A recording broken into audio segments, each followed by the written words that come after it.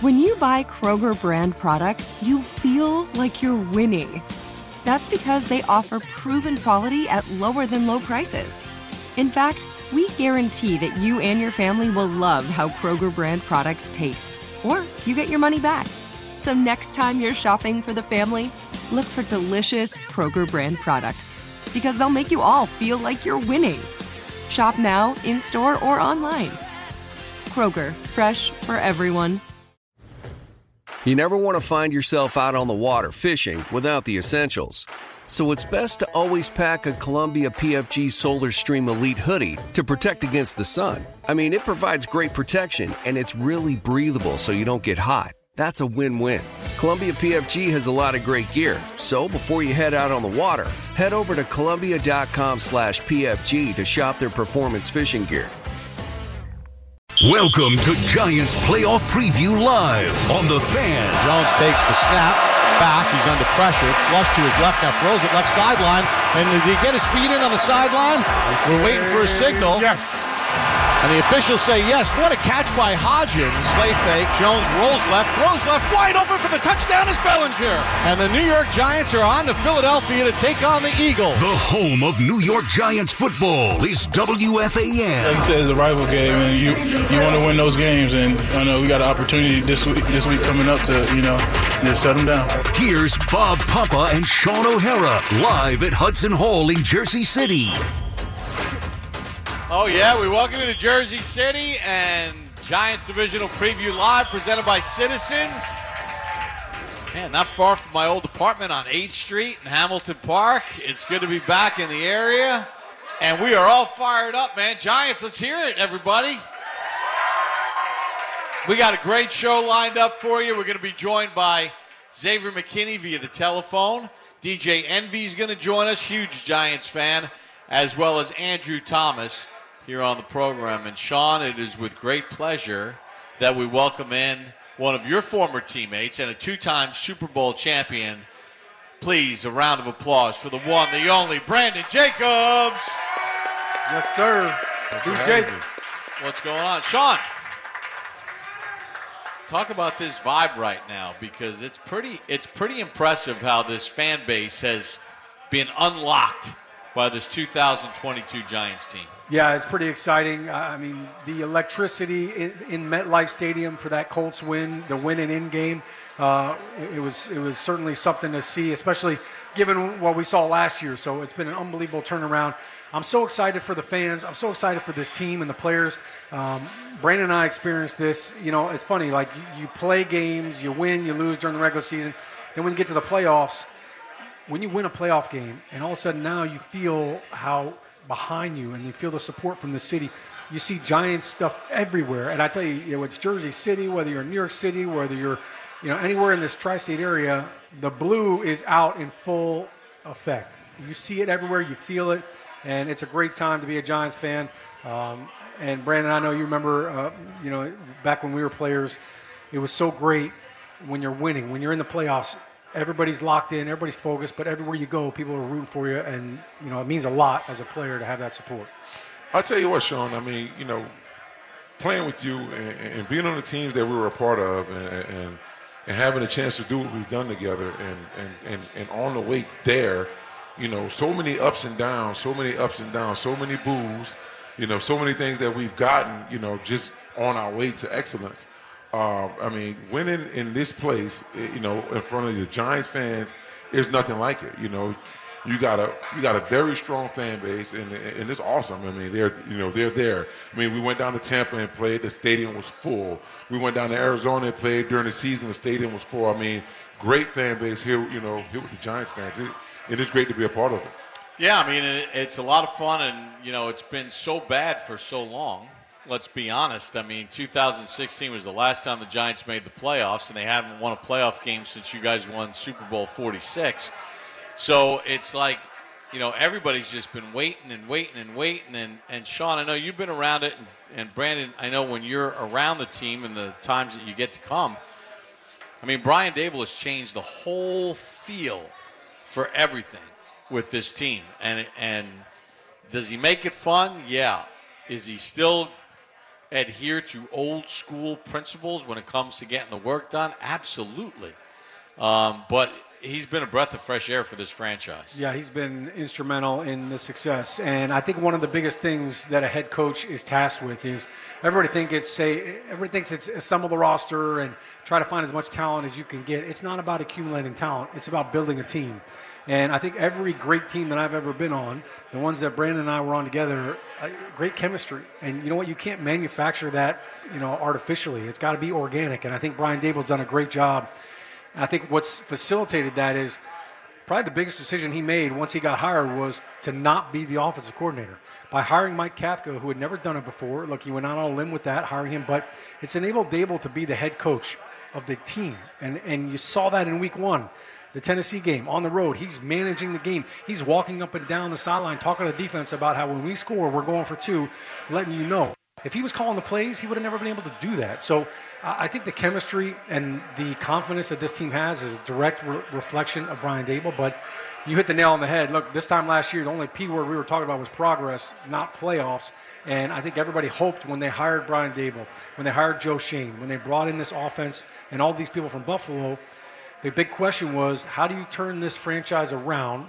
We were headed in the wrong direction. And how do you maximize Daniel Jones? Can you get him to play, and can you get him to progress like you did with Josh Allen? I think the answer to both those questions is yes. And a lot of Giants fans, look, last year it was definitely a year to forget, and I've never seen that much dysfunction, from the team and the fans. Look, there was venom. So, look, there's been a lot of Giants fans that had to go dumpster diving, right? You had to pull that Daniel Jones jersey out of the recycling bin or the garbage bin. They were done. They were done with the Giants, and this is what's great about the NFL is that in 365 days, it's a complete 180. Absolutely, Sean. And, I think I agree with you there. Coach Daboll, I think he's done a great job with meshing the personalities. You got a lot of guys on the team that hadn't played with one another until this year. I think they've done a great job in the draft with this new regime. I'm really looking forward to the future of this franchise with these guys, leading the way and drafting Daniel Jones. Some years back, no one knew if it was a great choice or not. I've been saying, just give the kid a chance. Just give the kid a chance. He possesses things that New York Giants quarterback has never really had. And he's super athletic, make plays on his, like on the ground. And if you ask me, I think he's a very good passer, and I think, coming into the game against Philadelphia here coming up this weekend, I think is a game that's definitely winnable. I don't think the Eagles have been playing the best of their ability, like the number 1 team in the NFL. So I think this game comes at perfect timing, a team that has beat us twice already. I mean, I got the Giants taking it, and I got Daniel Jones having a really big game again this week against the Eagles. All right, so I want to ask you this because you guys were both, and I'll start with you, Brandon. Listen, teams that sweep teams during the regular season, pulling off the hat trick is not easy. I think in the history of the National Football League, when teams meet in the postseason, the team that swept the first 2 games has a record of 12-9 against the team that got swept. 2007, you guys got swept by the Dallas Cowboys. After you beat Tampa, divisional playoff round, you went down to Dallas and you beat the Cowboys.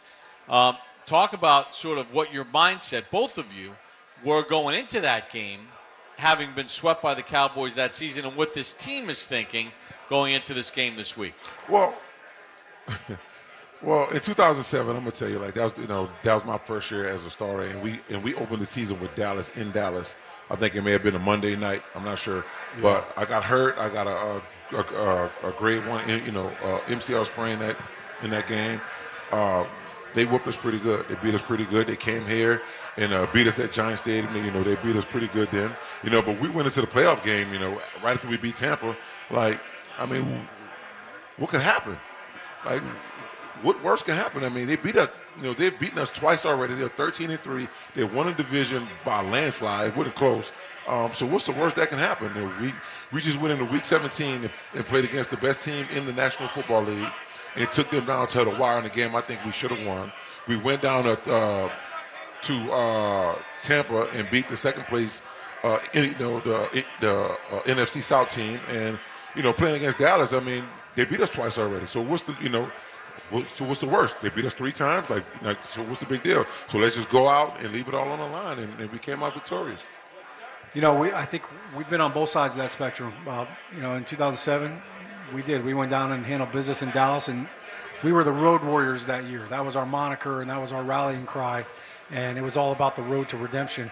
And I think, both those games in Dallas, we lost week 1 down in Dallas. It was a shootout. I think it was 38-35, something like that, 35-33. So we knew we could score points and hang with them. But, whenever you're playing a divisional opponent for the 3rd time, it's really becomes more about the matchups because they're not doing anything different. We know what they're doing. They know what we're doing. And it's basically just, look, we're standing toe-to-toe, and to use a boxing term, look, we're going to give you body shots, you're giving us body shots. We're going to see who can take the most amount of hits and keep standing. And that's really what it is. Now, that was 07. In 08, we were on the other side of the spectrum. We were the number 1 seed. We had played Philly twice in the regular season, and that ended up kind of working against us, having to play them in 2008, and we ended up getting bounced as the number 1 seed. So there's that whole question of rest versus rust. And I think that's what, Giants fans right now, if you're looking at Philly, you're saying, hey, look, they've had a lot of rest. They rested a lot of guys. Jalen Hurts coming off injury. He hasn't played well. Think about this. The last touchdown pass Jalen Hurts threw was against us in Week 14. So that's been a long time. I know he missed 2 games. He was banged up, but that's the last time he threw a touchdown pass. And, you just kind of look at the offense. It's been a little bit different. They have not had Lane Johnson. So, for them, it's very important that they start fast. But for the Giants, when you look at what they did in Minnesota, starting fast, that's something that we have not done a lot of all year long. And with the biggest game of the year, the playoffs, with some guys who had never played a playoff game before. Saquon's first playoff game, Daniel Jones' first playoff game, Andrew Thomas' first playoff game. All those guys, this is the first. They came out of the gates, and they were on point. They were ready to rock and roll. So let me ask you this, guys. The last game of the regular season, the Giants went down to Philadelphia. Philadelphia had to win the game to get the first-round bye and get the number 1 overall seed. The Giants rested every one of their frontline guys, all of them. So Rodarius Williams and Cordell Flott are having to go one-on-one with Brown and Smith. I mean, and they're using Davis Webb gets elevated from the practice squad, and they hung with the Eagles. And I feel like that energized the whole team. And, look at Cordell Flott. He made a big play at the end of the Minnesota game against Osborne. And you got to think that there had to be a carryover effect. That, man, last week I was covering A.J. Brown and Devontae Smith, and I kind of held my own. Do you think that gives the Giants a little bit of a confidence boost that we played all our backups and they had to recover an onside kick when they needed the game, and they were thinking, hey, we'll play about a half, maybe into the third. We'll be up 30-3 against who the Giants are rolling out here, and then we can put the bats away. And the fact that they had to recover an onside kick against all the backups sent a message to Philadelphia. Me sitting at home watching that game, knowing the Giants was resting people, knowing Philadelphia had to win the game because they didn't know whether or not Dallas was going to win the game or not to take the division or the number 1 seed, so they had to play, right? So watching it, I was in between doing some stuff with my kids and watching the game and knowing it was a pretty close game and had to get the kick in order to, seal the deal. So, I think there's a lot of young guys that had an opportunity to step in and play, especially defensively, for the Giants against the best team in the National Football League. At the time, seeing, like you said earlier, that they can hold their own. I think it creates more depth in a game of this magnitude against a team that we just faced a couple weeks ago. So I think that's why the game is more in the Giants' favor than Philly. They went out, they played their starters, they had to win the game. We clinched our part of the playoffs already, and letting those young guys get in there and get a chance to get some experience against a divisional foe like the Eagles. It says a lot. I think confidence and momentum are a real thing in the NFL. And when you look at the Giants, the last couple of games of the regular season, the Christmas Eve game against Minnesota, look, they didn't win that game, but I think everybody looked at Minnesota as they were one of the better teams in the NFC. And we hung with them. We should have beat them on the road in their house. So that was a confidence boost. Then the Colts game was another confidence boost. even though they didn't beat the Eagles, like you mentioned, Bob, that was a big confidence boost that, hey, we can hang with these guys. If this is the best team in the NFC, if not the NFL, they're the number 1 seed. Like, we went toe-to-toe with them. We can hang. And it's a lot like in 2007 when we played the Patriots in Week 17, with nothing on the line for us but pride and just building confidence. We went toe-to-toe with them. And we walked out of that game saying, if that's the best team in the NFL, we just hung with them. We just gave them everything, all they could handle. And you know what? That was our barometer. I think every NFL team is trying to figure out how good are we. And anytime you can go up against the best, it builds your confidence. And I think that's exactly what happened in Week 18. Subscribe to the Giants Huddle podcast. It features exclusive interviews with current and former players, instant reaction every game, instant insight from top analysts like Mike Mayock of Westwood One. Find it on the Giants app on giants.com/podcast, or search for it and subscribe on your favorite podcast platform. And we reposted my interview with Jason Sehorn on the Poppers Perspective Edition. He talks about that great interception against the Eagles in the playoffs in 2000, as well as some very important life lessons about being the best athlete on the team and not playing a single snap on defense as a starter his rookie year, and what the coaches said to him to open up that switch for him. All right, you guys want some fun facts? Did you know, since 1990, the New York Football Giants are 6-0 when they play the number 1 seed in the playoffs? Yeah, they got the best record. One more fact. Did you know, 2008, we don't really want to talk about that much when the Giants were the number 1 seed, but here's a little Tom Coughlin revenge factor for you. When the Giants lost to the Eagles at Giant Stadium in 2008 as the number 1 seed, and Philadelphia beat him, do you know what seed Philadelphia was? They were the 6th seed. Hey, do you know who the Eagles beat the week before to get to play the Giants? Vikings. So how about a little revenge coming up? Let's flip the script and get a little revenge for Plaxico. We're going to take a timeout. When we come back, Xavier McKinney joins us. You are listening to Giants Divisional Preview Live, presented by Citizens on The Fan. It's Giants Playoff Preview Live on The Fan, 101.9 FM, and always live on the free Odyssey app. Hurts on a long count, play clock at 6, calls out the protection. Play clock down to 4. Pumps his left leg and takes the snap.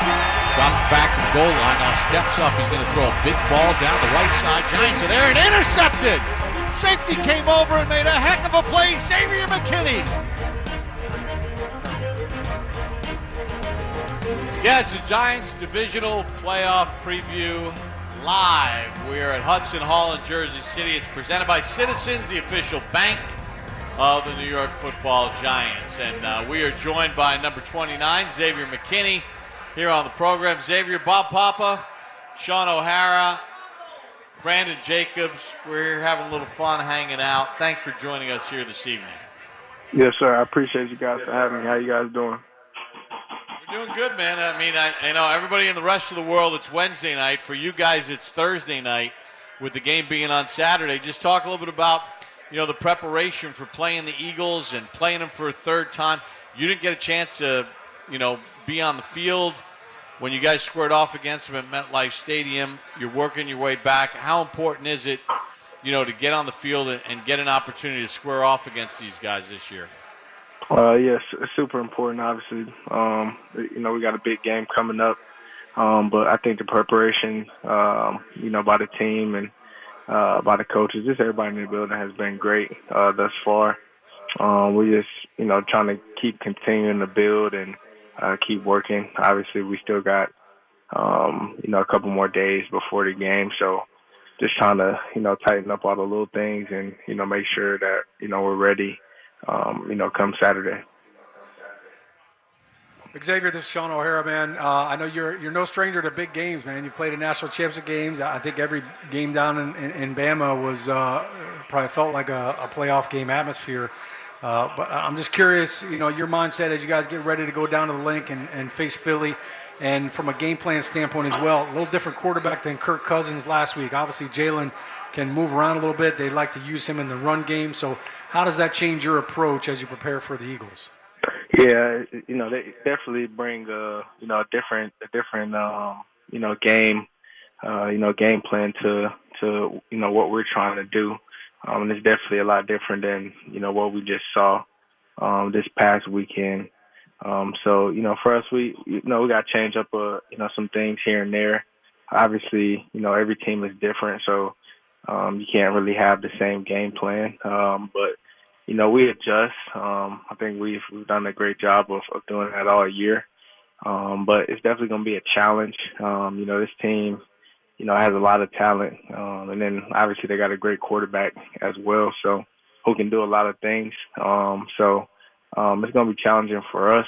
But like I said, man, we've been preparing the right way. And, we know what type of game it's going to be. For us, it's going to be fun. The atmosphere is going to be crazy. It's just going to be a fun game to play and a fun game to watch. Mr. McKinney, this is Brandon Jacobs here, man. Hey, question: playing these guys twice during the season, being in the division, and taking L's both times. I'm thinking you guys got a different approach coming into the playoffs, which the playoffs is a totally different season. Is a brand new season. You guys got in my opinion, is a banged up Jalen Hurts. Man, I don't think he's going to be the same guy in this game. I think that he's been, throughout the rest of the season. So, losing, twice during the season to these guys, so what different, that you guys can bring, to the table to try to make sure that we knock the Eagles off? I think we're gonna keep the same approach. Obviously, the two games that we lost to them, the mentality didn't change. Those games we wanted to win, we just didn't win them. Obviously, being able to play them a third time is helpful just because of, we've seen, what they do, but also, it works the same way for them. So, it's going to be different, but we also know, obviously, it's the playoffs. So, the game is going to be, it's going to be a tough game. It's going to be a challenging game. But I think even for, Jalen, I think, he knows what's at stake. We all know what's at stake. So, we know we're going to get his best shot, and we know we're going to get, their team's best shot. So, for us, we go into it with that same dog mentality, the same mentality. We're trying to win. Obviously, when you lose and in the playoffs, it's over. So, we know what's at stake. We know what we got to do. So, we're just going to go out there and execute that come Saturday. X, we checked the box with Jalen now, so let's move outside the numbers a little bit. I know we're going to be focused on, obviously last week you guys had Justin Jefferson and Thielen and Hockenson. This week, some more studs, right? You've got A.J. Brown on the outside, Devontae Smith inside. I thought you guys did Dallas Goedert. Yeah. Outstanding tight end, and then however they use the backs in the passing game. Yeah, we know that they like to spread the ball around, but I just kind of want to let's focus on the number one receiver right now, A.J. Brown. Obviously, he's an explosive receiver. His yards after the catch are just as dangerous as his deep threat ability. You guys did a great job against Justin Jefferson. You take away the opening drive last week, he had 3 catches for 16 yards. I want you to talk a little bit about the return of Adoree Jackson and what that has meant and how that can help you guys this week against the Eagles. His return obviously has been great for our defense, for our team. He's a leader on our team. He's a leader on our defense. And he's our top corner. So whenever we face a top receiver, obviously we love to have him, shadowing whoever that receiver is. So just of having him back is, helps us a lot, makes us just feel a lot more comfortable. He can do a lot of different things. He can cover a lot of different guys, big guys, small guys. So just having them back is great. And even, with the whole defense, this is kind of the first time, even last game, first time that everybody's been healthy and been out there all at the same time. So, but he obviously adds tremendous, factor to what we do defensively and how we want to play. And he's had a great season, and just happy to finally have him back and out there playing fast and free. Talking with Xavier McKinney here on Giants Divisional Preview Live, presented by Citizens, the official bank of the New York Giants. Bob Papa, along with Super Bowl champion Sean O'Hara and two-time Super Bowl champion Brandon Jacobs. Xavier, last week, you had the deep middle coverage on the pass play to Justin Jefferson. What does it say, considering the fact that you're coming back from injury, the fact that Wink Martindale and this coaching staff had the trust in you late in the game? Because Hockenson, in the first meeting on Christmas Eve, when you weren't playing, made a whole bunch of plays. And he made some plays in the game the other day, but when the game was on the line, they said, X-man, X marks the spot, go deal with Hockenson, and you did get in that fourth down stop. Just talk about the trust that the coaching staff has in you and taking on that leadership role. Yeah, no, for sure. I think, it started, way back when they first got here, of just, me building that trust with them, of just showing them, I can, be everywhere on the field. I can play wherever they need me to play and do whatever they need me to do. But those type of matchups I'm built for. I've always wanted to, and even this is something that, I told them before the season even started, whenever we play, anybody that has, the top tight end in the league, that's the matchup that I want. So, that wasn't the first time that that's happened. We played Baltimore, we played Mark Andrews, and when the game was on the line, that's who I was on, and these are the matchups that I want, continuing to go forward. So they know that, and, we've had talks about this. So, for me, I like to compete, man. I'm a competitive guy. I always want the whoever the best tight end, whoever it is, whoever is that best guy, that's what I want. But we built this trust ever since they've came into the building, and they've shown that we can trust each other. We're really transparent with each other. We always have conversations about just different things and just getting to know each other a lot better. And it's just been improving every step of the way this whole season. So I'm grateful to have them as my coaches, and definitely thankful that they have that trust in me to give me that responsibility. Xavier, look, this is Brandon Jacobs, man. I just want to tell you, I don't really have a question for you, man. Just as a fan of the Giants, as a former player of the New York Giants, man, I want to tell you how much I appreciate you being back, and how much you mean to the franchise and our football team now on where we are, man. So I just want to say, man, hey, good luck with everything.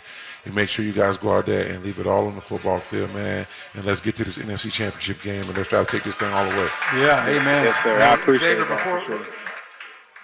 before we let you go, look, I'm sure you have it already mapped out, right? Like one of the biggest things right now for NFL players is the game day wardrobe, all right? The drip, whatever you want to call it, the outfit. What do you got in store for us? Or do we have to wait till Saturday to see the photos of you strolling into the link? Yeah, it might have to wait till Saturday. It's a short week for us, so I haven't been too much focused on what I'm wearing Saturday. I've been pretty locked into this game plan. So it's going to be something that's last minute thing for me, but I always seem to figure it out. So I get it figured out, and everybody to see it come Saturday.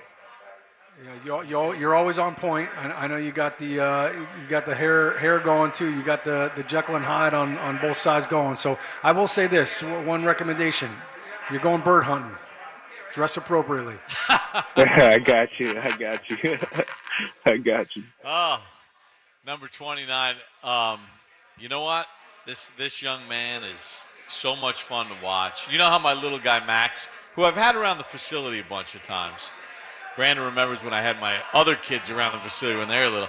You know what Max got from Santa this year? What did he get? 29 jersey. Nice. Yes, sir. 29 jersey. Love to hear it. Throwing up the X. Got the X, man. Xavier, we appreciate a couple minutes. Best of luck on Saturday. And you know what? I'm going to say to you, we'd love to have you on the show again next week. What do you say? No, for sure. I would love to be on the show again. All right. Now all you guys got to do is win.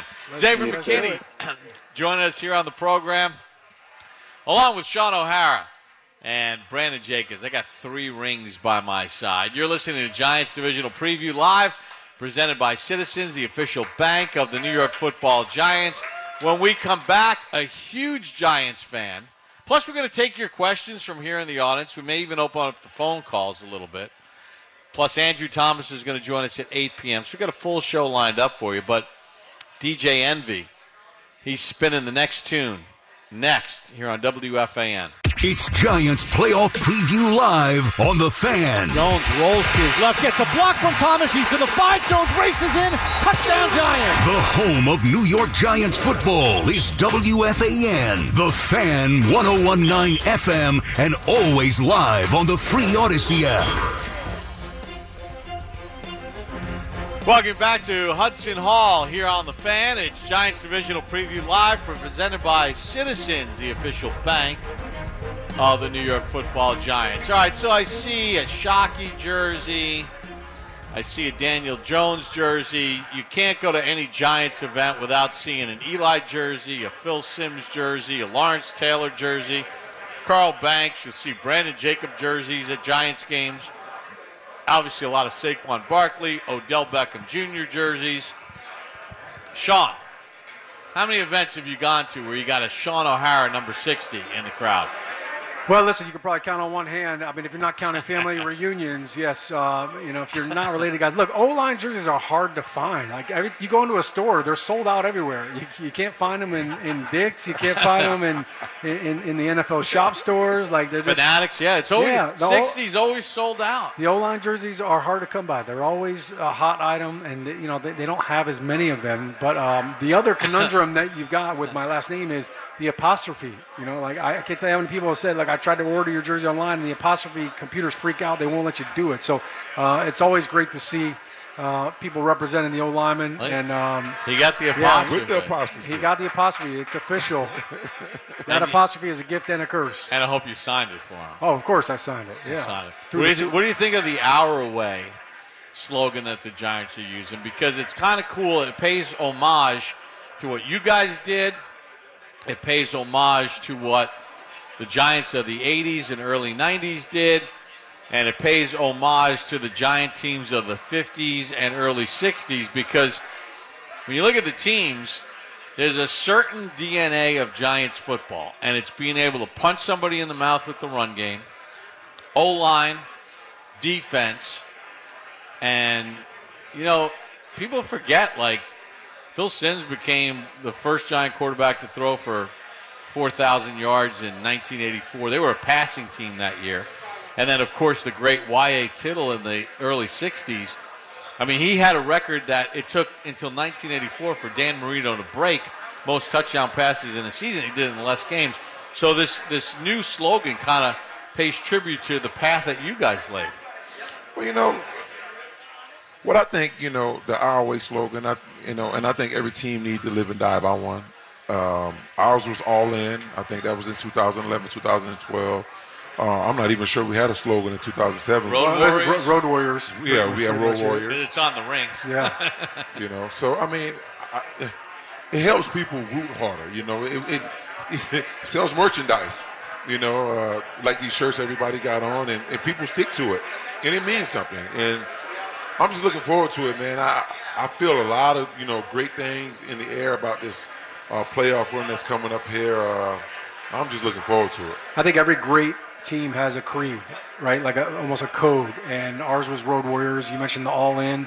Coach Coughlin was big on the T-shirts, right? Talk is cheap, play the game. I feel like every week we had a different one in our locker. But the Our Way, I feel like is such a great two-word definition of this team, because you talked about it, Bob. This is they're winning the games differently. It's not like you see the rest of the NFL where, guys are throwing. Tom Brady threw 66 passes in this game. Mahomes is throwing for 400 yards and we don't bat an eye. this is not that team. Like, that's not how they're built. And you talked about the record books. Our Way, to me, talks about the great defense that they're playing and how offensively they're going to go on 20-play drives. They had a 20-play drive against Minnesota. All 5 of their scoring drives were 75 yards or more. That's their way. That's how they're doing it. We're not going to beat ourselves. And when the Giants play our way, we're one of the toughest teams in the NFL. I think the other aspect of that is Daniel Jones is doing it his way. Daniel Jones just set a franchise record for rushing yards by a quarterback in a season. Think about that. You mentioned Y.A. Tittle, Charlie Connerly. I think he broke his record. Daniel Jones had more rushing yards this year than any quarterback in franchise history. That's our way. That's the way you do things, and they're putting their own stamp on it. Brian Daboll's put their own stamp on it. Of course, the players got to buy into all that, which I think they have. Hey, he's doing it at a high level, Daniel Jones is. I know you guys are familiar with on Twitter that Twitter handle, Big Blue VCR. It's a guy that I don't know where he has all those videos. He has the most obscure Giants from like 1974, and it's the guy's birthday, and he's got video. Hey, Bob, can you, real quick, just for the millennials, can you explain what a VCR is? Yeah, it's a thing that you used to record tapes on and then have to play them back. But, he's got like so many cool things. And, watching this week, he's been doing a lot of divisional playoff round stuff. And, what Daniel Jones is doing is, on a much higher level, is what Jeff Hostetler did in 1990. When you watch Big Blue VCR and those tweets he's putting out, the amount of plays that Hostetler made with his legs. There was a big 4th down play against the Bears in the divisional playoff round in 1990. And it was Hostetler flushed out. It's 4th and 6. And next thing you know, he's avoiding Refrigerator Perry and a couple other guys and running for first downs. And Daniel Jones is taking that to a new level, because it's part of what they're doing offensively. It's fun to watch. We got DJ Envy's going to join us in just a bit. Andrew Thomas joins us at the top of the hour. So we got our man.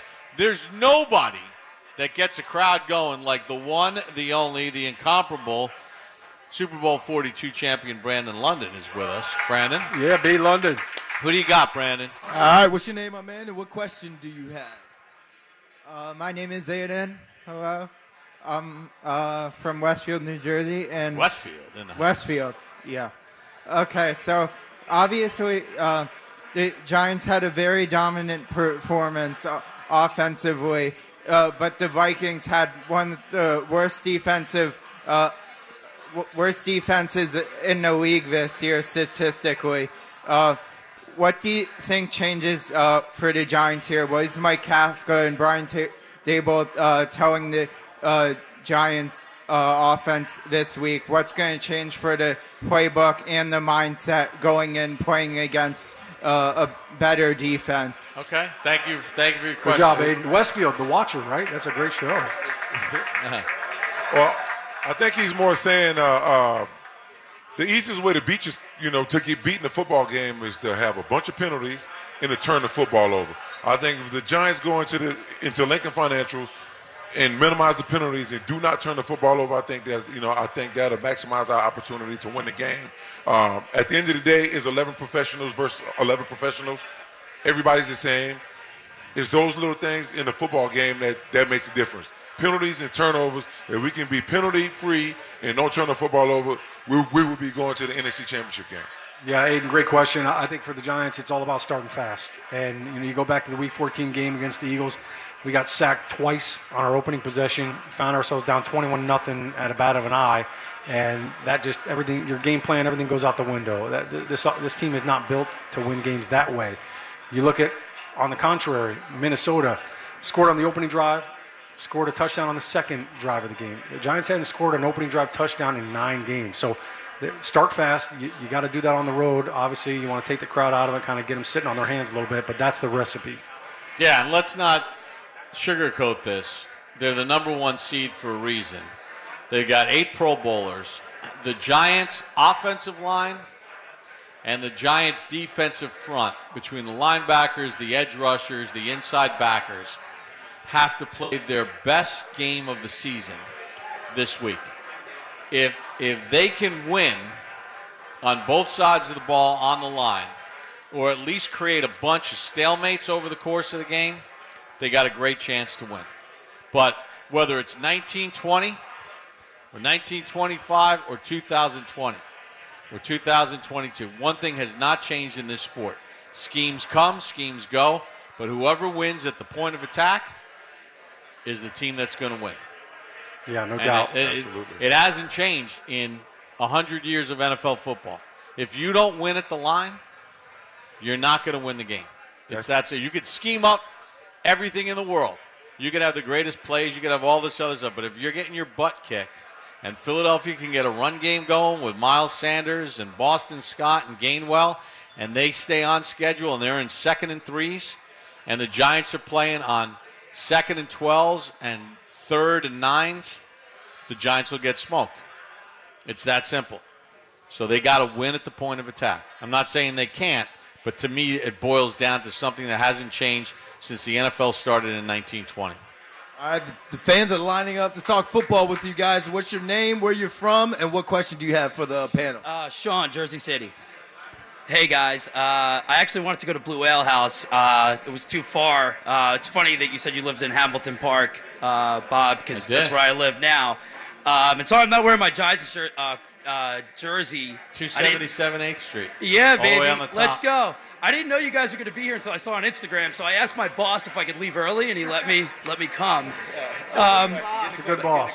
Before I ask my question, I was also born on February 3rd, 1987, so I turned 21. Thank you boys, for giving me the best 21st birthday that a guy could ever ask for. And then got one 4 years later when I turned 25. All right, ask your question because we got to get to the break. All right, sorry, guys. All right, so if there's going to be one position group that's going to get us there, who's it going to be? Is it going to be the offensive line, defensive line, whoever? What do you guys think about that?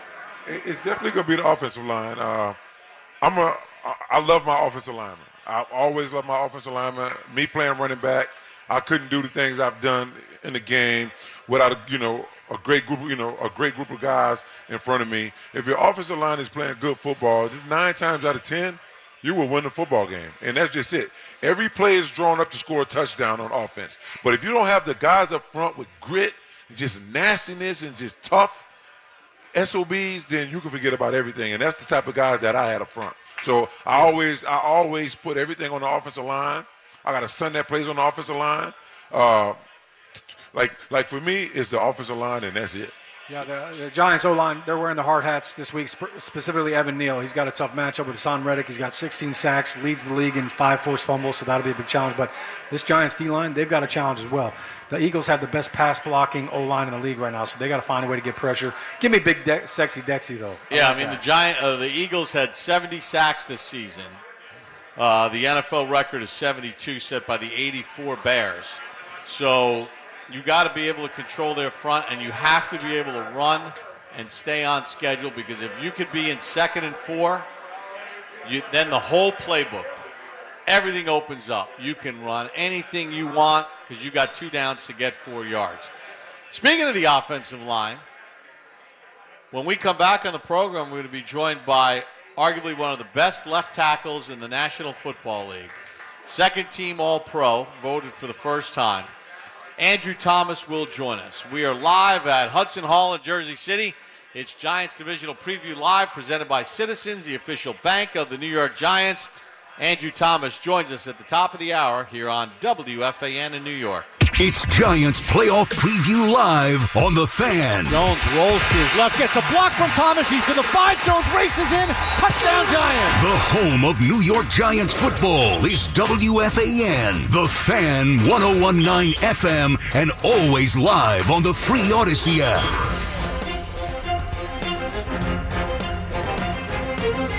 Welcome back to Hudson Hall here in Jersey City, New Jersey, getting you set for the Giants and Eagles. It's Giants Divisional Preview Live, presented by Citizens, the official bank of the New York Football Giants. As we kick off hour number 2, Bob Papa, along with Super Bowl champion Sean O'Hara and Brandon Jacobs, getting you set for the Giants and the Philadelphia Eagles. Had a fun chat with Xavier McKinney in hour number 1. We're going to be joined by Andrew Thomas in just a little bit. Hopefully we'll get DJ Envy all squared up, and we've got Andrew Thomas joining us on the line right now, the 2nd team All-Pro in the National Football League, and getting the job done. Andrew, Bob Papa, we got Sean O'Hara, we got Brandon Jacobs, thanks for a couple minutes this morning. How are you?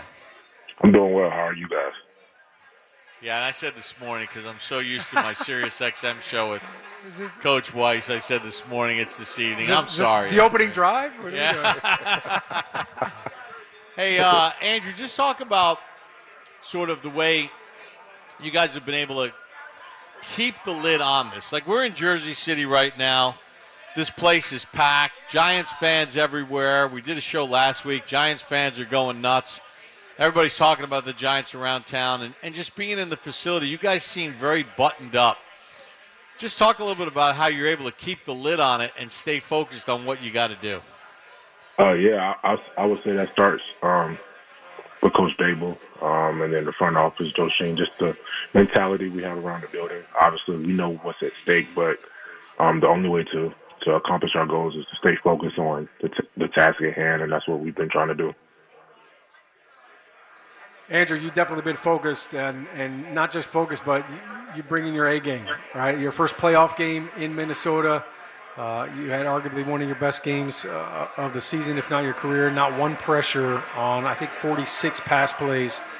So it's great to see you playing at such a high level. And I just want you to talk about what has changed for this offensive line. You guys have completely morphed into a unit that is physical, finishing blocks. You guys are protecting DJ. And look, this time last year, things were totally different. It was more of a liability. What has changed? And I want you to just kind of talk a little bit about Bobby Johnson and what he's brought to that group. Yeah, Coach Johnson has done a great job of implementing the new offense, the new system, the way he wants us to play. We have some veteran guys, John Feliciano and Glowinski. They've done a great job of, being leaders for us. I think myself, improving every game and trying to be as much of a leader as I can is helping. And then we just have a tight-knit group. We enjoy each other's company. We work hard. We work well together, and I think it shows on the field. All right, Andrew, this is Brandon Jacobs here, man. I'm super excited about, all the things that you guys have accomplished this year. But you guys got a challenge, one hell of a challenge this weekend on Lincoln Financial and the Eagles' nasty defensive line.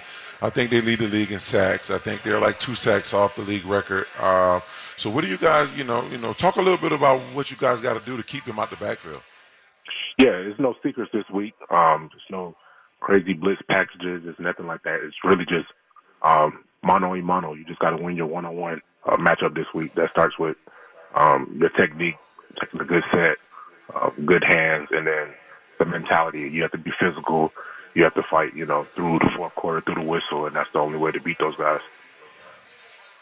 Look, Saquon Barkley's having a big year, and look, it really started in week 1 down in Tennessee. You guys, lit him up. He had over 100 yards rushing. Just kind of take us inside the huddle with Saquon this year. Obviously, he looks different. He's running different. He's healthy. But what kind of mindset is he bringing into the huddle this year that you notice is different? Yeah, you could tell he had a chip on his shoulder coming into this year. A lot of people doubted, whether or not he would be the same guy he was before the injury. So he just, he's been working his tail off and doing a great job for us, if that's, in the beginning of the season where he's getting a lot of carries, making plays for us, or, to this last recent game, I think he had like 14 touches. But every time he touches the ball, it's a chance that it can be an explosive play, and that's good for our offense.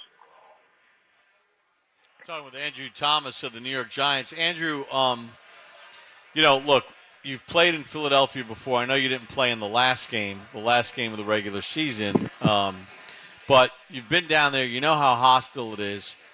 But, it can't get any louder than it was on Christmas Eve in Minnesota, nor could it get any louder than it was this past week in Minnesota. And you guys have handled a lot of that pre-snap stuff in a hostile environment pretty well. What have been the keys to you guys not making the unforced mental errors in those spots to keep you guys on schedule offensively? Yeah, it starts with the offensive staff. Kafka getting the plays into DJ as fast as possible, and then DJ doing a great job of communicating. We do a good job up front, just making sure we understand the snap count, our mic point, all those different things, just to make sure that we're ready for each snap. That makes a huge difference in the game. Andrew, you've become a leader on this team. You're not just playing at an elite level, but you're commanding respect, not just from your teammates, but from the peers, obviously with your All-Pro, second-team All-Pro selection, the recognition that you've gotten. But I think that C on your chest has to mean a lot to you. What has it meant for you to be a captain? And I'm curious, in addition to that, this Our Way slogan you guys have adopted, what does that mean to you? Yeah, it means a lot to me. Obviously a younger guy on the team, but when your teammates think of you that highly, it definitely means a lot. And I honor that a lot and try to, approach every day with that mindset, just to be a leader. More of a soft-spoken guy, but, when I see the opportunity, I speak up, and then obviously just try to speak with my play just the way I attack the game. All right, Andrew, this is Brandon Jacobs here again, man. I've definitely been watching the Giants all season long, and I've definitely watched both prior Giants-Eagles game, the one toward the end of the season, and then the one early on as well. They came into MetLife and got a pretty good win, should I say?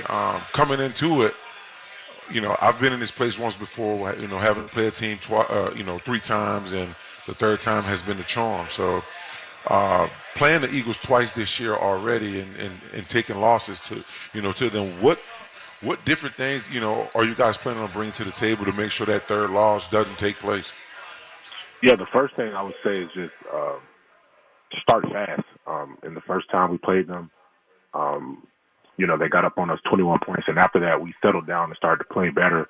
But they've done a good job against teams scoring early, getting turnovers, and then obviously they got a whole bunch of pass rushers. So when they get up, it's tough for our offense to be able to move the ball and pass the ball. So the first thing is early down success, staying out of 3rd and long, and then don't turn over the ball. And that should give us a good opportunity to win. Yeah, Andrew, as a former O-lineman, 3rd and 9 is not where we want to play the game. But I want you to kind of brag on yourself a little bit here and just take me through. I'm going to give you 2 scenarios here. All right, 3rd and 9, and you can lock down and clamp down Sweat or Brandon Graham or Hassan Reddick, whoever it is. What makes you happier, locking somebody down on 3rd and 9, or it's a toss 39 crack and you pull out and you get to knock somebody down and ragdoll somebody? I saw you do that to DeForest Buckner, I think it was, against the Colts out in space, and then you did it again last week in Minnesota when you're pulling out on the perimeter. I would definitely say the run blocking. That's the best feeling. Pass pro, they say pass pro is not passive and you have to be physical, but it's different being able to actually go attack somebody in the run game and get a knockdown. Talking with Andrew Thomas. Andrew, when you came into the league as a first-round draft pick, baptism by fire, and, you had to play through an injury during your rookie season, and you were learning on the job in a very tough spot. So now you have Evan Neal, first-round draft pick.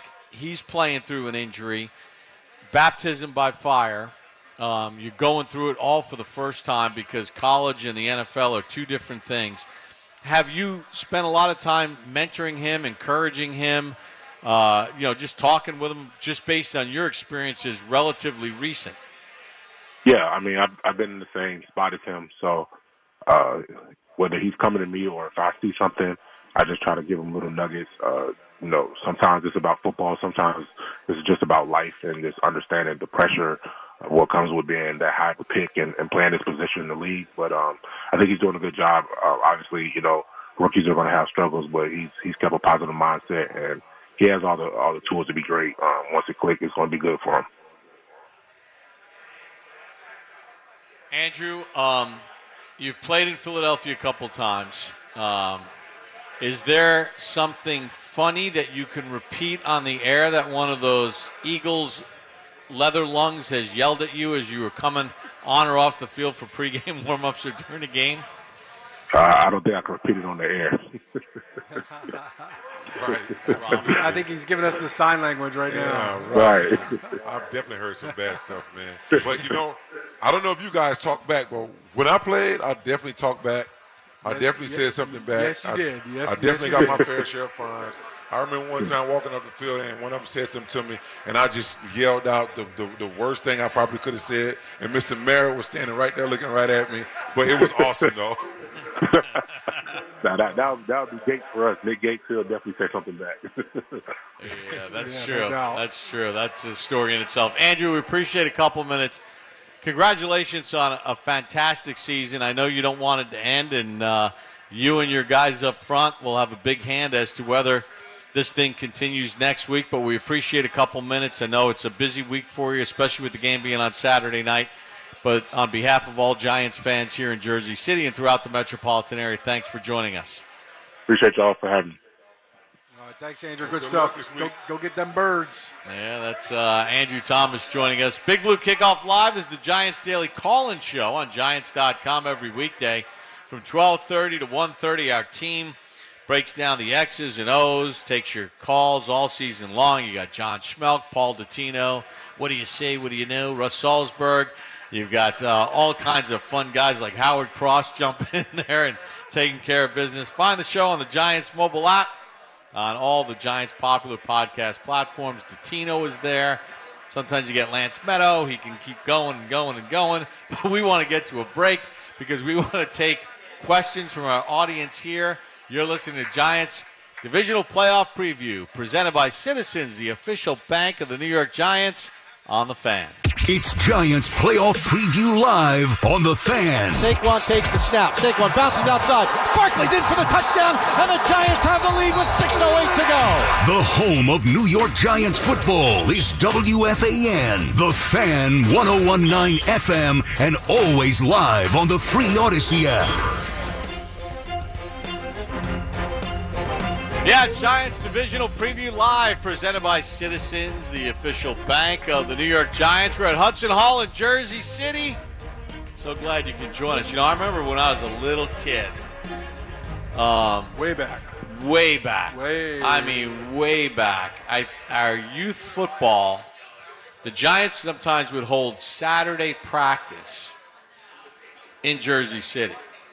And I remember we went on a Saturday, and they invited like all these youth football programs from Bergen County, and I remember Wellington Mara kind of addressed everybody, and we got a chance to watch the Giants practice in Jersey City, like their walkthrough on a Saturday morning before a home game.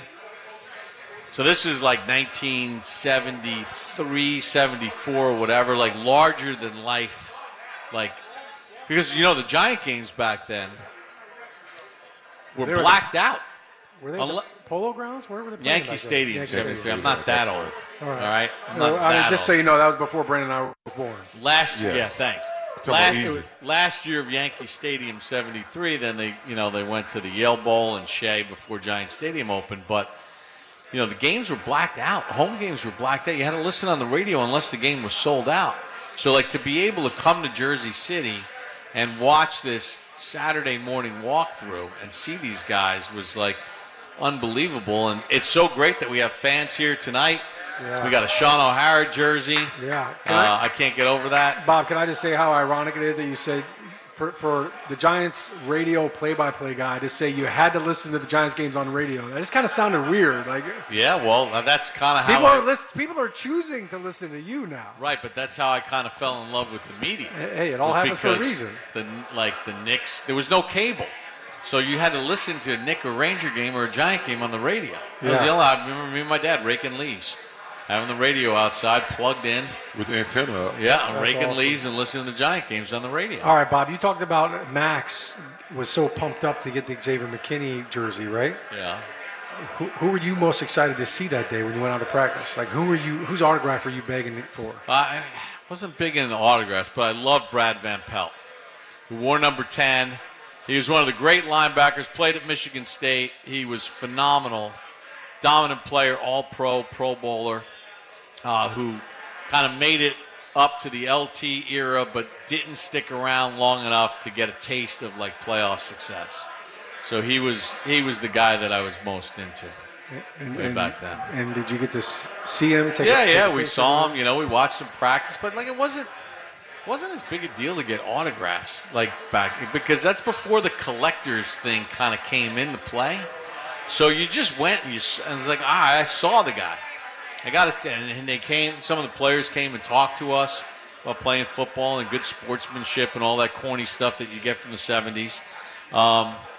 But seeing Brad Van Pelt, seeing Bob Tucker, Ron Johnson, the running back, who was a great player for the Giants at that point in time, John Mendenhall, number 64, who was the nose guard, and then Harry Carson was like a young player. Yeah. That was fun. That was a really cool moment. But it's cool to see all these fans. And now people get a chance to interact with players on a more regular basis. And I know Brandon London, you got some fans that want to ask some questions. I want to ask about the no cable, but let's get to Giants questions. What's your name, my man? Where you're from? And go ahead, keep it quick and ask your question to the panel. Hey, my name's Matt from Jersey City. 1 calendar year ago, we ran a QB sneak from our own end zone to clear a little room to punt. So I think we could say this is a pretty unexpected playoff run. What are the vibes and the feelings around a team during an unexpected playoff run? And when was the turning point where you actually felt like this could be for real? Well, I would never say as a player that has took the grass to compete, I would never ever in my life say unexpected, because this is what we line up for come July. This is what we work for, from then to this point now. So unexpected, it'll be a stretch for me to say that, but I predicted the Giants to win 12 games this year. Didn't quite happen, but I definitely predicted them to win 12 games, to be honest with you, to be in this spot. Now, the Eagles have done some things that I didn't expect them to do as well. But I did expect the Giants to be in this very place. They got a new head coach, a new GM. They got a quarterback and a running back that had something to prove. They had 2 first-round draft picks at right tackle and left tackle who also have something to prove. So this is, unexpected for myself. Yeah, this time last year, I think we all hit rock bottom, right, with that quarterback sneak. And I think it was on 3rd down, right? They did it on second and third down. Yeah, back-to-back. Never seen anything like that before. I think the belief and the change started week 1. That win in Tennessee, nobody expected the Giants, except for maybe Brandon, to go into Nashville and win that game and the way that they won it.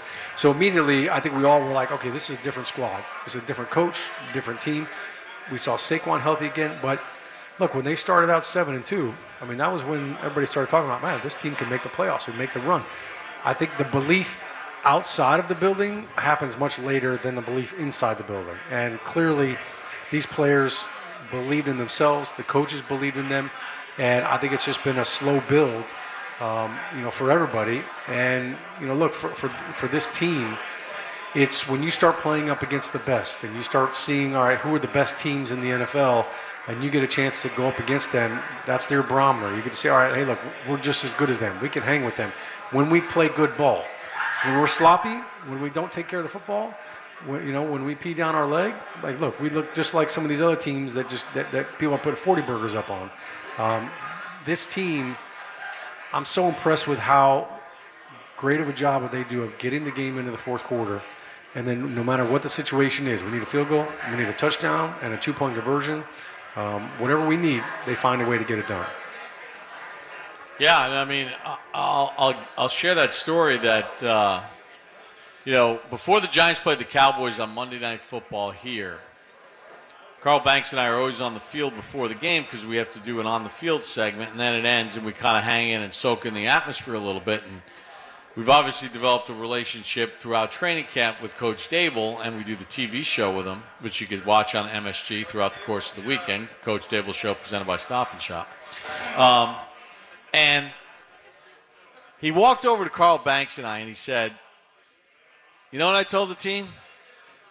Well, Coach, he said, I told them, look, we ain't going to win any beauty contests. We all know that. We do not have a beauty contest team. We got a bunch of guys from all different places, but we believe in what we're doing. He says, and our goal, and I told him, let's take the Cowboys into the deep end of the pool and see if they can swim. And that's been their recipe. And now they took the Cowboys to the deep end of the pool in that game, and then they didn't make a couple plays and they lost. But that's been their DNA in every one of these games with the exception of the first Philadelphia game. And then the Lions game got out of hand a little bit. But basically for 15 games, that's the way they've played it. And they've developed – there's a reason why they've won all these one-score games. You win 1 or 2 by luck. You don't win 9 by luck. You win because these guys, and they know it better than me, there's a belief that exists internally that nobody else sees on the outside. Because there's not a single NFL player, even the guys on the Houston Texans or the Bears or whatever, when those guys go out to play every week, they believe that they can win. They're professional football players. Think of the funnel. Like if you played, the first time you played tackle football and you were in 3rd or 4th grade, and then you were good enough to keep playing, and then you were good enough to make it to high school. So think of your age group and the millions of people that put on pads for the first time. Now you're good enough to play freshman high school ball. Maybe you make the JV team, you get weeded out, and then you make varsity. And then of that group of millions of kids that play high school football, some are fortunate enough to go play in college, whether scholarship or walk-on. And then the draft comes. So every single person now that's in the NFL has bucked odds like none of us in the regular workforce can even imagine. They all believe that they can win. Like these guys did it. He was an undrafted free agent. He was not a first-round draft pick. What round did you go in? I went 4th. 4th round. Yeah, 4th round. Like, they made it through the funnel. So just think about it. Every Sunday when they kick off in the NFL, every guy made it through that funnel from their age group, the millions of people that first put on the pads. So they all have a belief that sometimes on the outside we don't understand. We just don't understand it. And that's why you get upsets, and that's why you get teams that come out of nowhere, and you get teams that finish last the year before that go on and win a division. Good question. You got another one for us? Yeah. What's your name, where you're from, and what question do you have for the panel? Megan from Staten Island. Just to piggyback off of that, that Green Bay game in London really just kind of changed the tone for my family, at least in terms of where the season was going. But this is actually on behalf of my uncle in Staten Island, Brandon. He just wanted to ask, are you drawing any similarities between your run as a team between the Giants team this year? Just similarities in, culture and, just personality, anything that you're noticing as they're going into Saturday? Absolutely. The seeding, number one. Number two is a team that beat the Giants twice early in the season, and we got a chance to play them in a divisional round, just like we did in 2007 with Dallas. They beat us twice during the season, and we had a chance to come back and play them in, as you would call it, Texas Stadium, and we came out victorious. I do think our teams were totally different. We had a different makeup, we had a different head coach, and our bread and butter, was a little bit different than what their bread and butter is. So I definitely see some similarities there. But at the end of the day, no matter what's similar to one year to another, they got to line it up and they got to protect the trenches and they got to play tough physical football. They got to bring their hard hat and lunch pail and they got to get it rocking. Yeah, I think there's a lot of similarities. And as you kind of unpack all of the things that kind of remind you of that 2007 season, I just kind of want to go back. Like, all right, so you mentioned number 6 seed, right? So this team has to go on the road just like we did in 2007. You mentioned the London game, all right? In 2007, we played in the very first London game. That was the first international series game ever played. We played in that. This team did it as well. We got a big win against Miami. Obviously, the Packers game was a huge win. I think that trip in itself kind of gave us a little foreshadowing as to what it's like to play in the Super Bowl, right? 2 teams playing in a neutral site.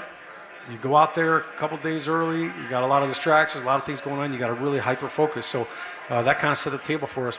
I also think the other similarity is Daniel Jones in his 4th year.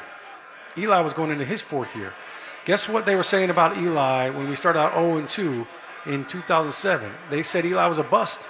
The New York Post had, I'll never forget it, the back page of it, after 0-2, Tom must go, Eli's a bust. They wanted to run Eli out, just like they wanted to run Daniel Jones out. All right, and it wasn't until year 4 that everybody really kind of fell in love with Eli. So there's some parallels there with Daniel Jones.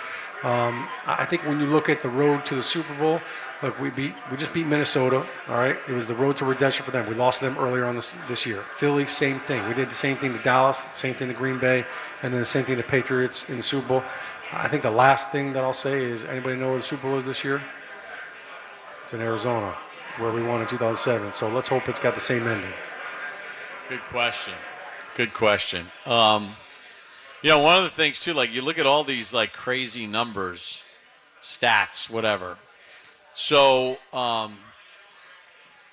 in the Super Bowl era, there have been 21 games played in the postseason between a team that has a point differential of plus 125 or greater against a team that has a negative point differential. The Giants are -6. So the team at plus 125 or better, the Eagles are plus 133, have a record of 18-3. So, like, if you score a lot of points and you're playing against a team that's a negative in point differential, you know, the odds are you're going to win. But you know what? You know what the teams are that the 3 teams that had a negative point differential that beat a team in the playoffs with plus 125 or greater? His 11 Giants. They beat Green Bay, where the point differential was that great. They beat San Francisco. They were plus 125. You guys were negative. And you beat the Patriots in the Super Bowl. So there's only one team with that point differential that's ever won a playoff game, and the Giants are the only team to do it, and they did it 3 times, all part of Super Bowl 46 run. So it's anything is on the table. Anything is possible if the O-line plays a kick-ass game. If you got an offensive line that plays good football, man, I mean, I would always say, regardless of your record, you got a chance to win a football game. If you got 5, 6 guys with a guy that can come off the bench, with a solid tight end like we've had in Shockey and Kevin Boss, Barry Pasco, Ballard. I mean, we've had great guys blocking up front. And that's where I can credit, like all of our success to. And I know we got to get to the break, but Sean, even last week, Minnesota goes down, Giants defer, Minnesota goes down, zip, zip, zip, zip, zip, touchdown, 7-0. Decibel levels 125 in that USA Bank Stadium. Giants come back, 75 yards of their own, zip, zip, zip, zip, zip, Saquon 28 touchdown. They get the ball back, 3 and out. Giants go down and score. They get the ball back, 3 and out. Giants go on a 20-play, 10-minute and 52-second drive. That's how you take the Philadelphia crowd out of the game, or the Minnesota crowd out of the game, or whoever's crowd out of the game. When you're kicking there, but that place was pretty quiet there for a lot of that first half because the O-line did their work. Yeah, I think it's twofold. It kind of silences the crowd a little bit. They're a little bit stunned, but it also gives your defense an edge. Now it's like, hey, man, offense is rolling. All right, let's pin our ears back and let's be aggressive. Those big drives that you just mentioned kind of brings it back to Super Bowl 42. We started out the Super Bowl. It was the longest drive in the history of the Super Bowls to start the game. It was 10 minutes. Vince Wilfork was stealing the air out of my lungs. He was so gassed. And so I think that's a big part of how you win football games. That's what they call our way. Draft season is the Giants' year-long NFL Draft podcast.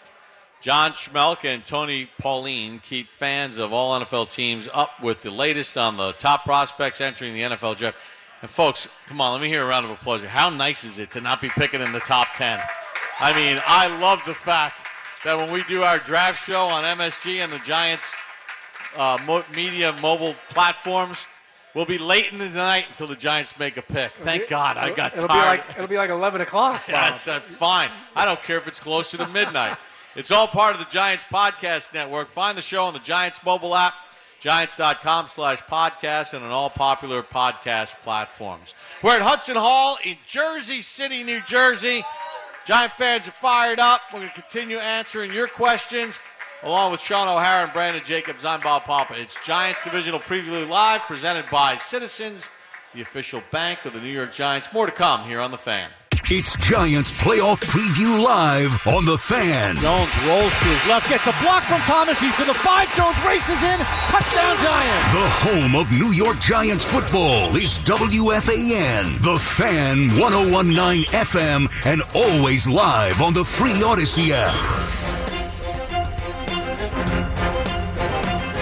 So glad you could join us at Hudson Hall in Jersey City along with Sean O'Hara and Brandon Jacobs. I'm Bob Papa. It's Giants Divisional Preview Live presented by Citizens, official bank of the New York Giants. Getting you set for the Giants and the Philadelphia Eagles here on The Fan and enjoying chatting with the fans. You know, we talked a little bit about Our Way, the Our Way T-shirts and the slogan, and kind of sums up the history of the Giants. I was in the cafeteria for the regular season finale in Philadelphia, and our great think tank team was kind of gathered. Don Sperling, Christine Belluyot. They're trying to come up with, along with the team, Matt Swenson, Michael Becton, who is like the man. During COVID, he was embedded with the team, because of the protocols, and the guy basically lived with the team for like 2 years because of the vaccine and COVID and everything was separated. You couldn't have contact. But Becton had to basically give up his life to be embedded with the team and shoot all that video and be around them. And when the coaches would do their pressers, he's the guy that would mic them up along with the other guys. And there was only a select few that were allowed in. He had that tier 1 status. And Our Way, I think, was as our team came up with the concept, Becton, Our Way. I think that's Mikey B's. That was his idea he brought to the table. So round of applause for Michael Becton. Good job, Mike B. Yeah, I thought it was going to be F. Yeah, that was what Dable said. I think early on in the season, but they wanted to keep it PG. Brandon, you got another question for us? Oh, the Sean O'Hara jersey. Yes, sir. I love the jersey, my man. So, your name, where you're from, where'd you get the jersey, and then get into your question real fast. My name is Jack. I'm from Belmar, New Jersey. I got this jersey on a third-party website because the NFL will not do apostrophes. And you got the Zubaz going, too. Darn right I do. That is old school. That's 90s Giants, Super Bowl 25. Absolutely. So my question for you guys is, when the Giants beat the Eagles, who would you rather see them play in the NFC Championship game, the 49ers or the Cowboys? San Francisco 49ers. I got to be honest. I mean, I would love for them to see the San Francisco 49ers at that point in the playoffs, just being a guy who know the game, who love the sport. I think the Dallas Cowboys are a really strong outfitted team. They both offense and defense. You don't know who you're going to get in Dak Prescott, but I think they're a really good football team and maybe one of the best, if not the best, football team playing in the National Football League right now. So I would definitely rather the New York Giants beat Philadelphia and travel over to Levi Stadium and play the San Francisco 49ers. Yeah, that's a tough question. I love the optimism. And, look, I think for Giants fans, the chance after beating the Eagles to get to go down to Jerry's World and to have a chance to knock them out in the NFC Championship game, I think that's a win to the second degree right there. It's almost like a double win.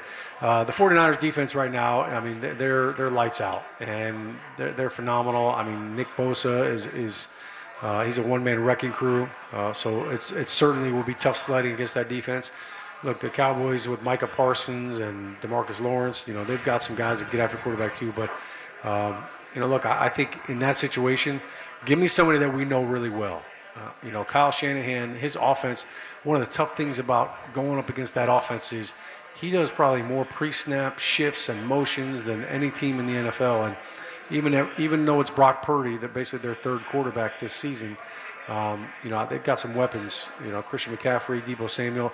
There's a lot of wrinkles that it would be hard to game plan against, and we're seeing that transpire before our eyes. But I think to get to go down to Dallas, a familiar environment, the team, the players, the scheme, I think that would be a good fit. Good question. Let's get there first, right? I mean, if you want to go karma, if you want to go past karma, I think you would say San Francisco because, in 2007, after beating a division champ, you guys went and beat the number 1 seed in the divisional round, which was Dallas. And then when you went to Green Bay, they were the number 2 seed, which is what San Francisco is. And then if you want to draw the correlation to 2011, you won the NFC Championship game, Brandon, in San Francisco. So, but that's neither here. It's going to be hard either way. But let's have that problem. Let's do it next week. Let's talk about it. That's the problem we want to have, is figuring out how to win the NFC Championship game. White-collar problems, right? Yeah, first things first, Philadelphia. Brandon? And I hate the Cowboys, by the way. I was waiting for it. Hey, who do you hate? Who do you hate more, the Cowboys or Rex Ryan? I hate the Cowboys. There you go. So... Oh, when you scored at Texas Stadium and fired that football, I thought you were going to break the game clock. I I found that football about 3 days ago in my basement, and I looked at it because we were moving. And I looked at it, and I'm like, this football, like, and I see these little circles on it. I told my wife, I said, this is the ball I threw against the play clock in Dallas. She's like, really? I'm like, yeah, this is it. So it's pretty cool to find the ball. We got to get that in the case. Yeah, right? Yeah, or eBay. Go ahead. It's like a trip down memory lane. All right, what's your name, my man? Where you from, and what question you have for the guys? My name's Anthony from Jersey City. Brandon, a lot of the times you set the tone by running over a linebacker, a safety, Al Harris at Lambeau. Who do you think has to be the tone setter, or who do you think is going to be the tone setter in this game on Saturday?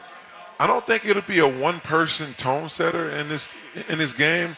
I think if we get the football first, I think we go down, like Sean discussed earlier, 10-minute drive, just keep the Eagles offense off the field and just punish them, even if we take 3, because that's, it's still, you just demoralizing just going down the field, 80-yard, 85-yard drive or whatever it is, and end up getting points at the end of the day. I think that's even more of a tone setter than somebody being run over or stiff-armed or something like that. So I'm talking about going down the field, taking 9-10 minutes off the clock and coming away with points.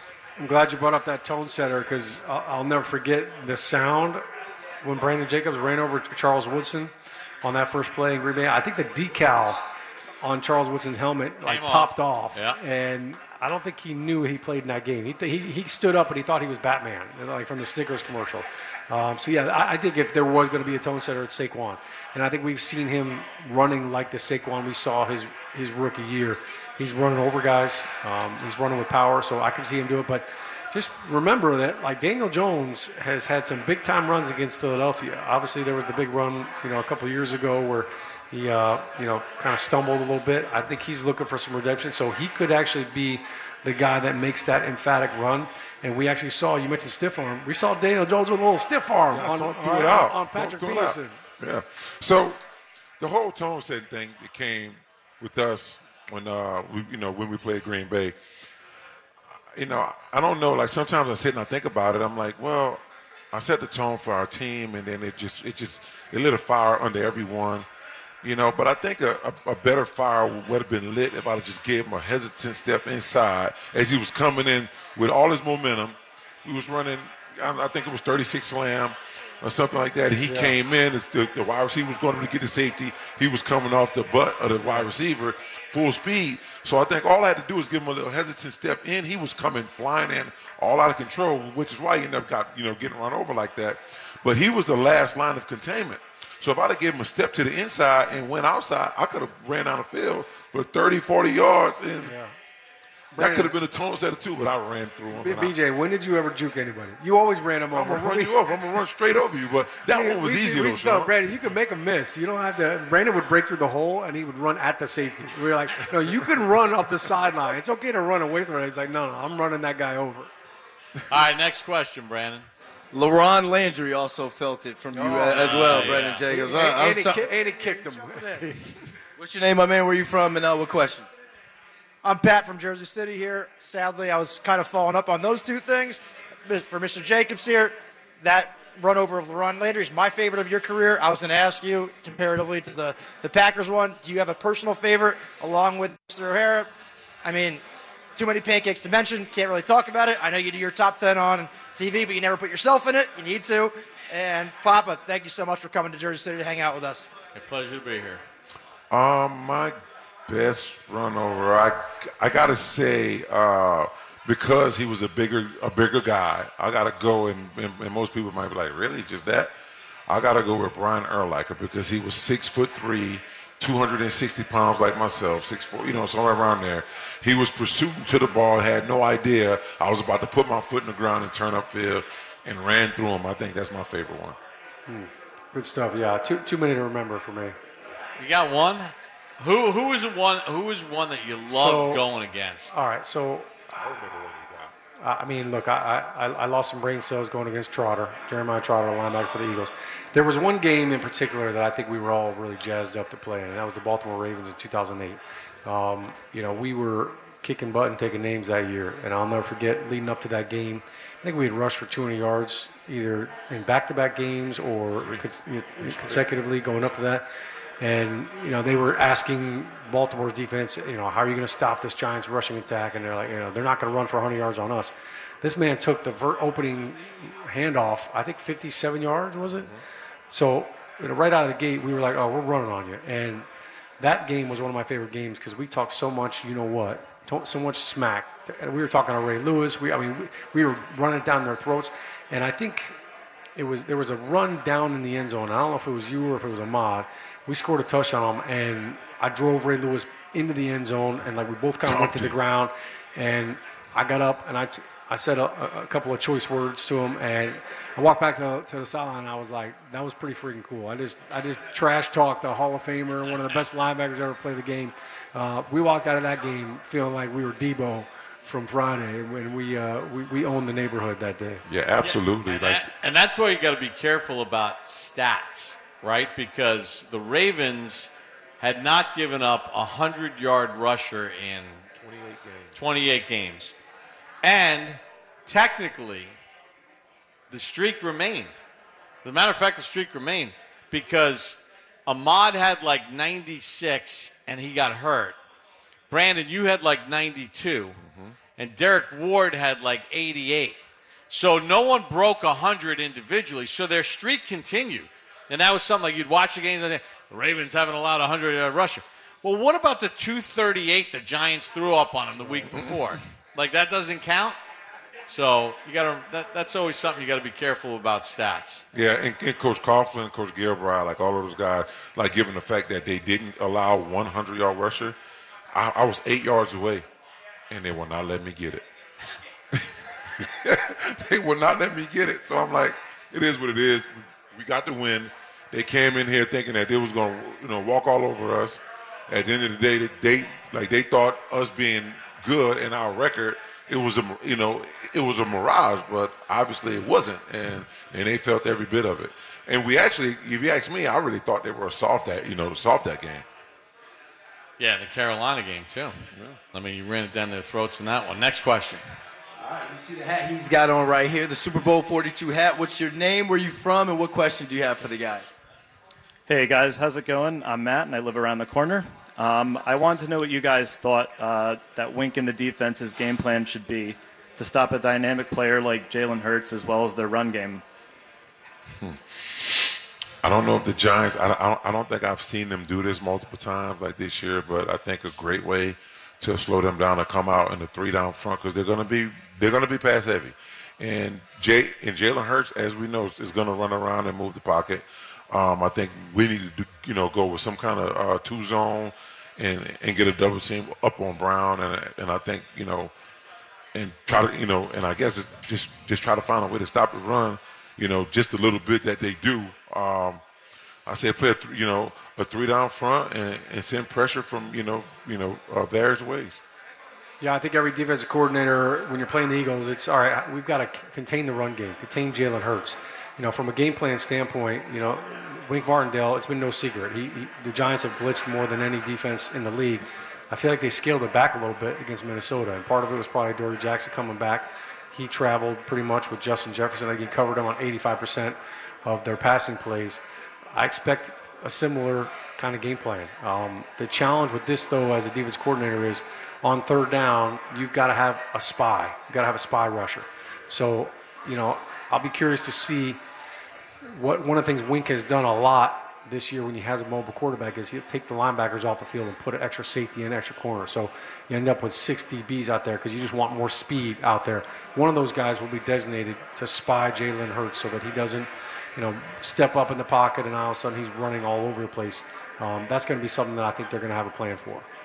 Yeah, I think the other thing too, right, is you don't want to let Miles Sanders get going. So try to contain the run. And Hurts is going to make some plays with his legs, whether it's a broken play or a design play. But I think early in the game, the Giants have to be physical with him. And they got to get a lot of people to the ball, and they got to make them feel every run. Because nobody knows how healthy or not healthy he really is. He hasn't played a lot of football since he got hurt in the first quarter of that Bears game the week after they beat the Giants at MetLife Stadium. When you have a guy that's got some ring rust on him or whatever, you got to pound him. Mm-hmm. You got to pound him. and pound him and see how he reacts to it. I think that's a key component in all this. I think you're saying make Jalen Hurts. Well, you don't want to hurt anybody, but Hey, you want to listen, punish listen, them. listen. Can you say that? This is a gladiator game, Bob. We all know what it is. We took the field. Number 2 is not as good as number 1. There's no doubt about it. Let's get him out. All right. Bring on Minshew. So you believe the Giants are winning? Yes, I think the Giants will win. I'm going to go off and say the New York Football Giants will beat the Philadelphia Eagles 28-24. Sean, you think they're winning? Yeah, I'm looking forward to it. I'm looking forward to watching them do it their way. There you go. So for Sean O'Hara, Brandon Jacobs, we want to thank Xavier McKinney and Andrew Thomas for joining us, our entire crew. Thank you, Giants fans here in Jersey City, representing Hudson County in the house. You've been listening to Giants Divisional Preview Live, presented by Citizens, the official bank of the New York Giants, here on The Fan. Open a limited-time 11-month certificate at Kemba Financial Credit Union. At 5.25% APY, it's more than triple the national average, plus it's a safe and secure way to grow your money. Visit your local branch or kemba.org/cb for details. Offer expires May 31st, 2024. APY equals annual percentage yield. Restrictions apply. $500 minimum and $250,000 maximum deposit. Advantage status required. Comparison based on bank rate average. Federally insured by NCUA. Hey, have you ever used Cheapo Air? For years, and I really like it. With Cheapo Air, you can book online, use their app, or even over the phone. They've got great prices on over 500 airlines and millions of accommodations. They're my go-to for travel planning. And if you join their Club Miles program, you can earn points to save on the cost of your travel. Book on the app, and you get double points. Sounds like it's time I tried Cheapo Air. Call Cheapo Air at 855-247-3279 or visit cheapoair.com/podcast.